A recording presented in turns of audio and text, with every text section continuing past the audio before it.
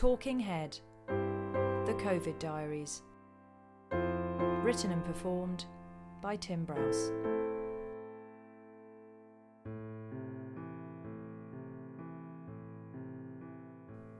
The Prime Minister issued a total lockdown last night. Unfortunately, Jemima had just that afternoon booked herself 2 weeks away in St Ives, to give me some space during this difficult time, apparently. I had tried to point out that now may not be such a good time to go on holiday, but for that she had scolded me and said that she was just doing her bit to support the tourism industry. She didn't seem quite so supportive of the tourism industry when she received an email saying that her cancelled accommodation was non-refundable. I left her on the sofa, composing an angry email to Airbnb, threatening legal action and a 0-star review on TripAdvisor. I opted to go to bed, quietly excited about the impact lockdown would have on my morning journey to work. As it turned out, it took me 15 minutes to get to work this morning. It would have taken 10 had I not been stopped by the police who tried to have me arrested for being out and about during lockdown. "And where are you off to this morning, sir?" the officer had asked. I tried to tell him that I was on my way to work, but he kept on asking to see my NHS identification card. When I told him I didn't have one, he just laughed and asked if I'd forgotten my stethoscope as well. In the end, I had to show him my head teacher lanyard and direct him to my school's online Ofsted report. After he'd read that and told me that he hoped I'd done something about the inconsistent teaching in Year 4, he let me go. When I finally got to work, I headed down to one of the classrooms where Sian, my deputy head, was giving the teachers a pep talk about how to manage social distancing with the children. "As long as the desks are spaced out and the children never leave their seats," Sian was saying, "everything will be fine." Miss Pringle, one of our reception teachers, asked how she was meant to keep a group of 5-year-olds sat down all day, given that they can't stay still for more than 5 minutes. "Well," Sian said, "that's a really good question, and at times like this, it's really important that we all feel able to ask questions." Miss Pringle said that she had just asked a question and that what she really wanted was an answer. Sian said that she acknowledged Miss Pringle's question and that she would seek to have an answer by the end of the day. Miss Pringle was just in the middle of saying that it would be far more helpful to have an answer now when the school bell rang, prompting Sian to wish everyone luck and reassure them that she would be on hand throughout the day to help and advise as necessary. I walked with Sian to the school gate, complimenting her on having fully developed the leadership skills of not answering a question by talking absolute rubbish. We opened the gate and watched the parents walk their children into school. Suddenly, I felt a hand on my shoulder. I turned around and was surprised to see the doe-eye-faced of Mrs. Jenkins staring directly into mine. "What on earth are you doing here?" I asked. She clasped my face in her hands and said wasn't it good news that Kizzy was not one of the infected? Wriggling my way out of her clutches and reaching for my pocket hand sanitizer, I asked if she had taken Kizzy for a COVID test. Mrs. Jenkins said that she hadn't needed to get Kizzy tested, as her symptoms had cleared up the moment she'd got home. I gave Kizzy a knowing stare as I massaged a large blob of alcohol gel into my face. Mrs. Jenkins continued, announcing that she was also a key worker. "You're a key worker?" I asked, trying not to sound surprised. She nodded and told me that she was a volunteer at the local community allotment. I said that I wasn't sure that planting vegetables qualified as key worker status, but she just laughed and said that she had a whole tray of runner bean seedlings that would beg to differ. Fearing that I was losing my grip on the situation, I turned to Sian for some assistance, but she had left my side and was now running down to reception, where little Frankie Wallace had jumped onto Miss Pringle's back, demanding to be ridden around the classroom and shouting "Giddy up, horsey." Mrs. Jenkins squeezed my arm and said that she was so glad to see that I was running the school as normal.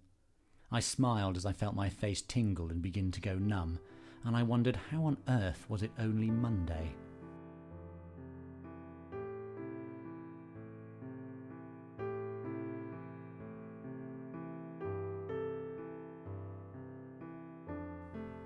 When I returned home last night, I was greeted at the door by Jemima. I say greeted. Before I could get the key in the lock, she'd flung open the door, was standing in the doorway brandishing a mop and ordering me to strip off before I come into the house. She threw a bin bag in my general direction and told me to put all of my infected clothes in there and take them round to the garden incinerator. When I asked her why couldn't I at least come into the porch, she just waved the mop at me and shook her head. Sensing this was a battle I was never going to win, I dutifully took off my clothes and started to stuff them into the bin liner, before hurrying into the downstairs cloakroom. But not before Mr. Wilkins from over the road gave me a wolf whistle and asked if this striptease was going to happen every evening. Arriving at work today, I headed straight to the classrooms to say hello to the teachers. I found them all gathered in the staff room, practically sitting on each other's laps. "Sorry to disturb," I interjected, "but have any of you actually read the memo on social distancing?" They looked at me like I was a parent turning up at a rave. And then Mr. Richards asked what I thought about our approach to home learning.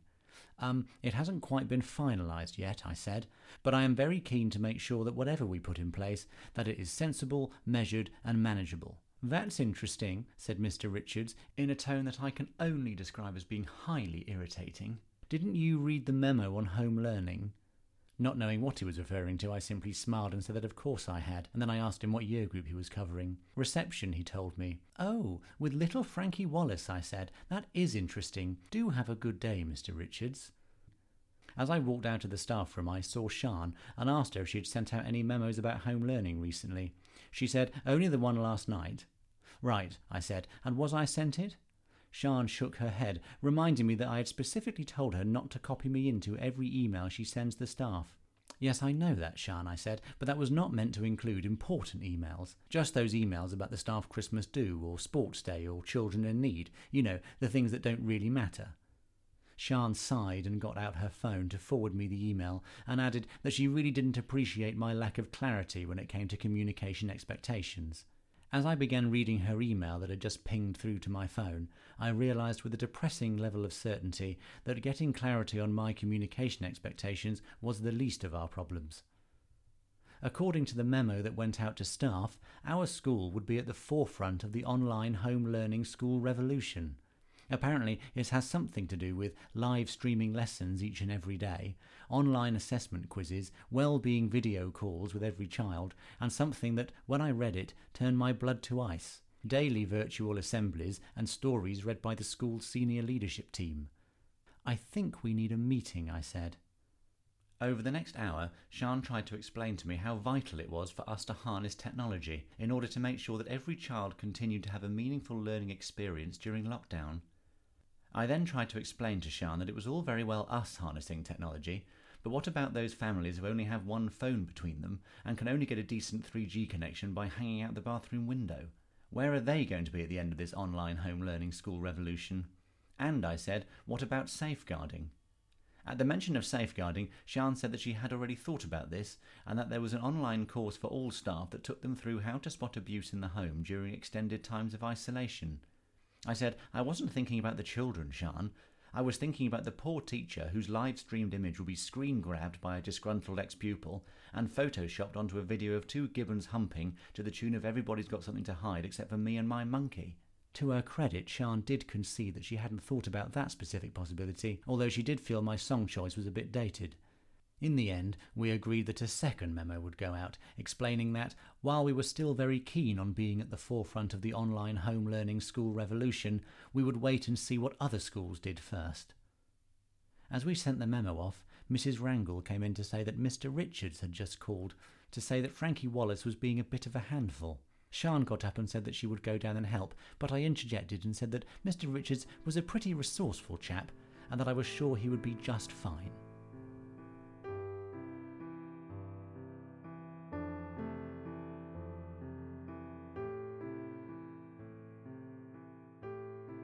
Steve Templeton rang me this morning to see how everything was going, which is code for he wants to tell me how brilliantly things are going for him. For 20 minutes I had to listen to him bang on about how he'd given every disadvantaged kid in his school a free laptop so they could take part in their online interactive teaching program. I asked him to remind me exactly how many disadvantaged children were in his school, and after he replied, "It's just the one family now," he changed the subject and asked if I was attending the local authority Zoom meeting about free school meals. Not knowing what he was talking about, I said that I most definitely was looking to engage with that, before saying that I had to end the call now, as there was an army of disadvantaged parents outside my office who all wanted to thank me for the support I was giving them. I asked Gavin, the school business manager, to see if he knew anything about this Zoom meeting. He said that he wasn't aware of the meeting, but that if it was an official email from the local authority, I should check my junk mail. Sure enough, there in my junk mail was a link to a Zoom invitation to the meeting that was due to start in 5 minutes. I clicked on the link and typed in the meeting ID code and password, and after a second or two, my computer screen was suddenly filled with a load of familiar faces. I say familiar. It was quite difficult to work out who was who. Some faces were shrouded in near total darkness, some were so low down you could only see the top of their heads, whilst others loomed over their screens like some despotic dictator. One head teacher had positioned themselves so close to their camera you could practically count their nasal hairs. Then, realising that was me, I quickly turned my camera off and waited for the meeting to start. The meeting started with an introduction from the city's Director of Education, although to begin with nobody could hear what he was saying as he hadn't turned his microphone on. When he'd finally twigged and turned it on, he laughed and said something about how by the end of the meeting we'd all wish he had kept the microphone off.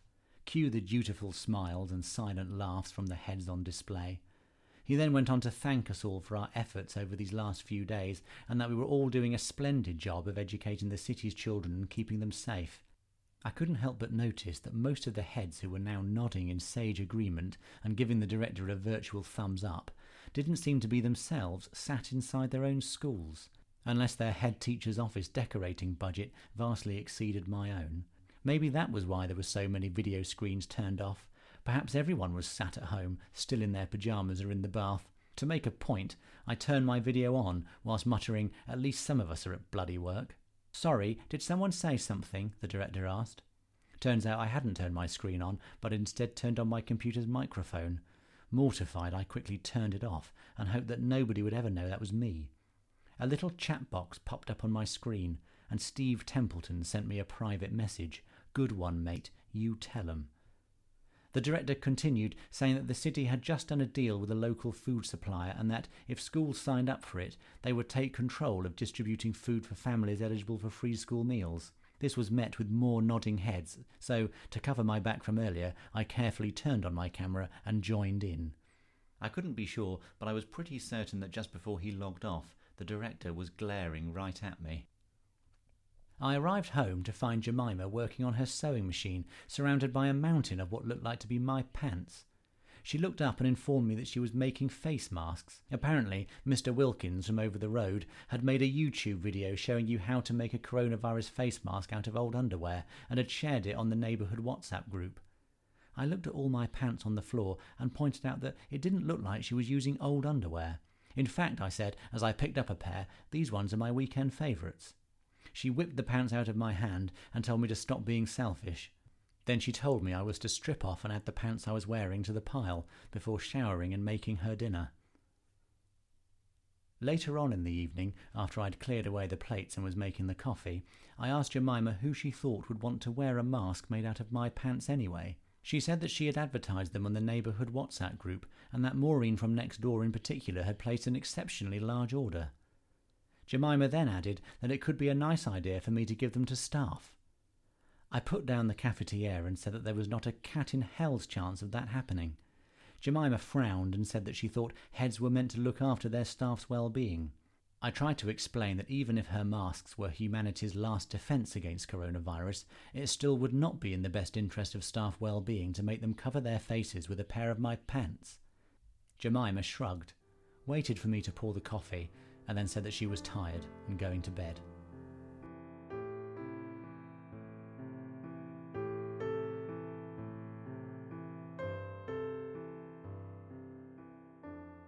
Sian collared me in the staff car park this morning and asked whether I'd thought any more about our approach to home learning, in particular the idea of setting up a school YouTube channel so that I could post virtual assemblies and record some bedtime stories.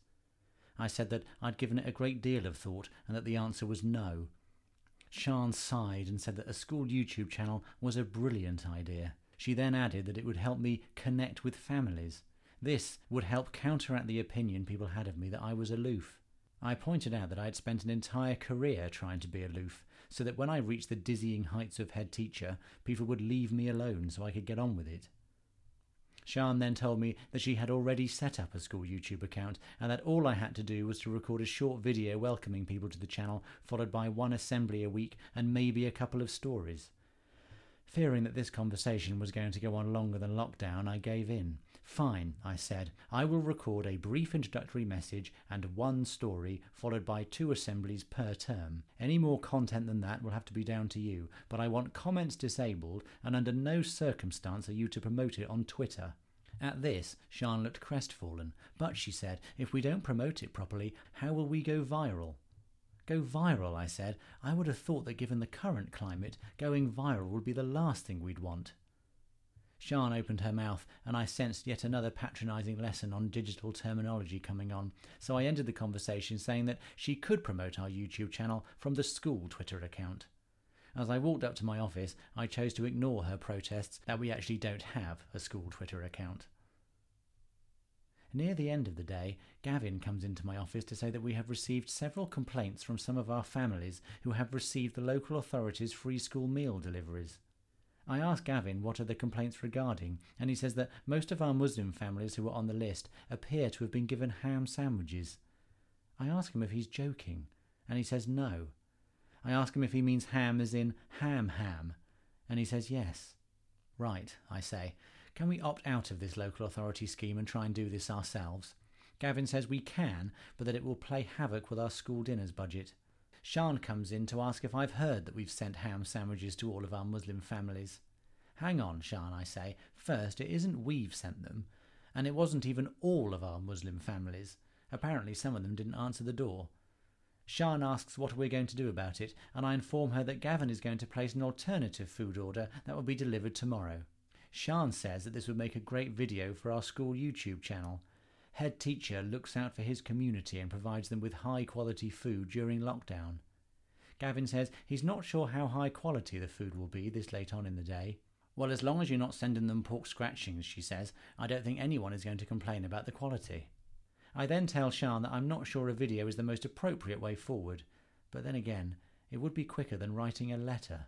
So I tuck in my shirt and straighten my tie, find the one bit of work on the hall display board that doesn't have any spelling mistakes on, stand in front of it and record my first YouTube video. After Sian has uploaded it, I message Jemima with the link and ask her what she thinks. She replies back with a red-faced emoji blowing a kiss, which I take to be a good sign. She follows this up with another message, saying that she thinks it's so good she's going to share it with the neighbourhood WhatsApp group.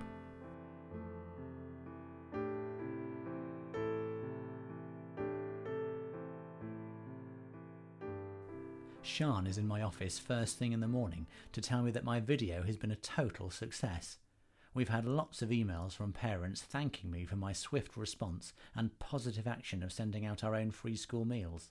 I check with Gavin that our own free school meal orders have gone ahead, and he says yes, but that they will be food parcels rather than ready-made pat lunches. Ooh, Sian says, food hampers, that's got a nice ring to it. And for the first time since all this lockdown business began, I'm actually feeling rather positive about things. Just after midday, Mrs. Wrangle comes into my office to say that we're being inundated with complaints from families who have received our new food hampers. The complaints all seem to be about the butter substitute that was included in each hamper. Butter substitute, I say? What, like a buttery spread? No, Mrs. Wrangle says, more like a type of cooking butter.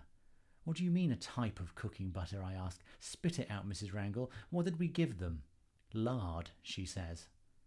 I ring for Gavin, but he is already coming into my office apologising and saying that he isn't sure how this has happened. He thinks he must have clicked happy for substitutes when he placed the order. Mrs. Wrangle says that she did that once at Christmas, and instead of a Christmas pudding she got a Muller fruit corner. I say thank you, Mrs. Wrangle. Back to the phones now, if you please. After she's gone, I tell Gavin that he needs to drive around to every supermarket in the local area, buy up all of their best quality butter, and then hand deliver one pack to every family who received a complimentary tub of lard with their school hamper this morning. Gavin begins to ask me if I have any idea what this will do to the school dinner budget, but clearly thinks better of it and leaves my office to dig out the school credit card. I call Sian in and say that we might need to make another YouTube video, but she informs me that our account is currently down. I ask Sian what she means, and she says that our YouTube channel has been taken offline due to inappropriate content. Sian thinks that our account has been hacked. She then hands me her phone and shows me a video that was uploaded to our account late last night. It is a video of me from a few nights ago outside my front door and taking off all my clothes. Sian says that whoever has done this may not have the best camera work, but they do seem to have a good sense of humour, as they've overdubbed the video with the song Hot in Here by Nelly. I look at Sian and suggest that she keep her opinions on what constitutes good humour to herself. She apologises and says that the video itself isn't the worst part. I feel sick and tell her to come out with it. Sian grimaces and says that before YouTube took the video down, it was seen over 1.5 million times. I have, it appears, gone viral. Mrs. Wrangle comes in and says that the City Director of Education wants to book me in for a Zoom to talk about cultural sensitivity and digital safeguarding, and is now a good time. I decide to go for a walk around the school to help clear my head. On my way around, I meet Akram, who is, according to him, taking a 5-minute rest from the class's Joe Wicks workout. I ask him what is a Joe Wicks workout, and he tells me to open the class door to see for myself. I open the door and see a group of red-faced children running on the spot as fast as they can, whilst a chirpy-looking man on the screen is telling them to keep on going and feel the burn. I look around for the teacher and see that poor Mrs. Ambrose is lying in a sweaty heap on the floor, clutching her inhaler and making some worryingly loud wheezing noises. I close the door. "Proper mad, innit, sir?" says Akram. I nod my head and ask him how long these workouts usually go on for. He says that each workout lasts 30 minutes, which is then followed by an enforced hour-long cool-down session, which, according to Akram, mainly involves the children doing some mindfulness colouring, whilst Mrs. Ambrose finds her way back onto her chair. I left Akram to his self-imposed 5-minute rest and returned to my office.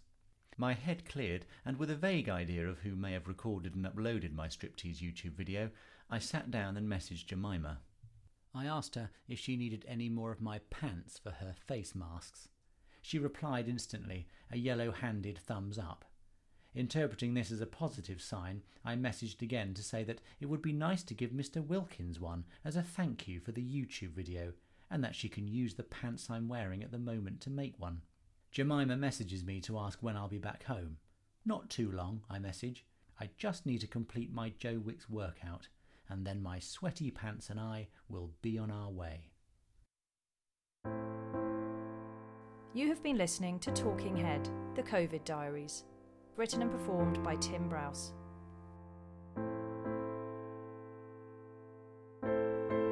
All characters and events are entirely fictitious and are not based on any real people or events.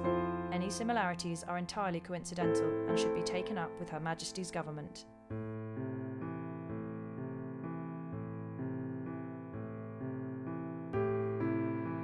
For more brained comedy, visit our website, brainedcomedy.com, and subscribe to our podcast, available on iTunes, Spotify, and all good podcatchers.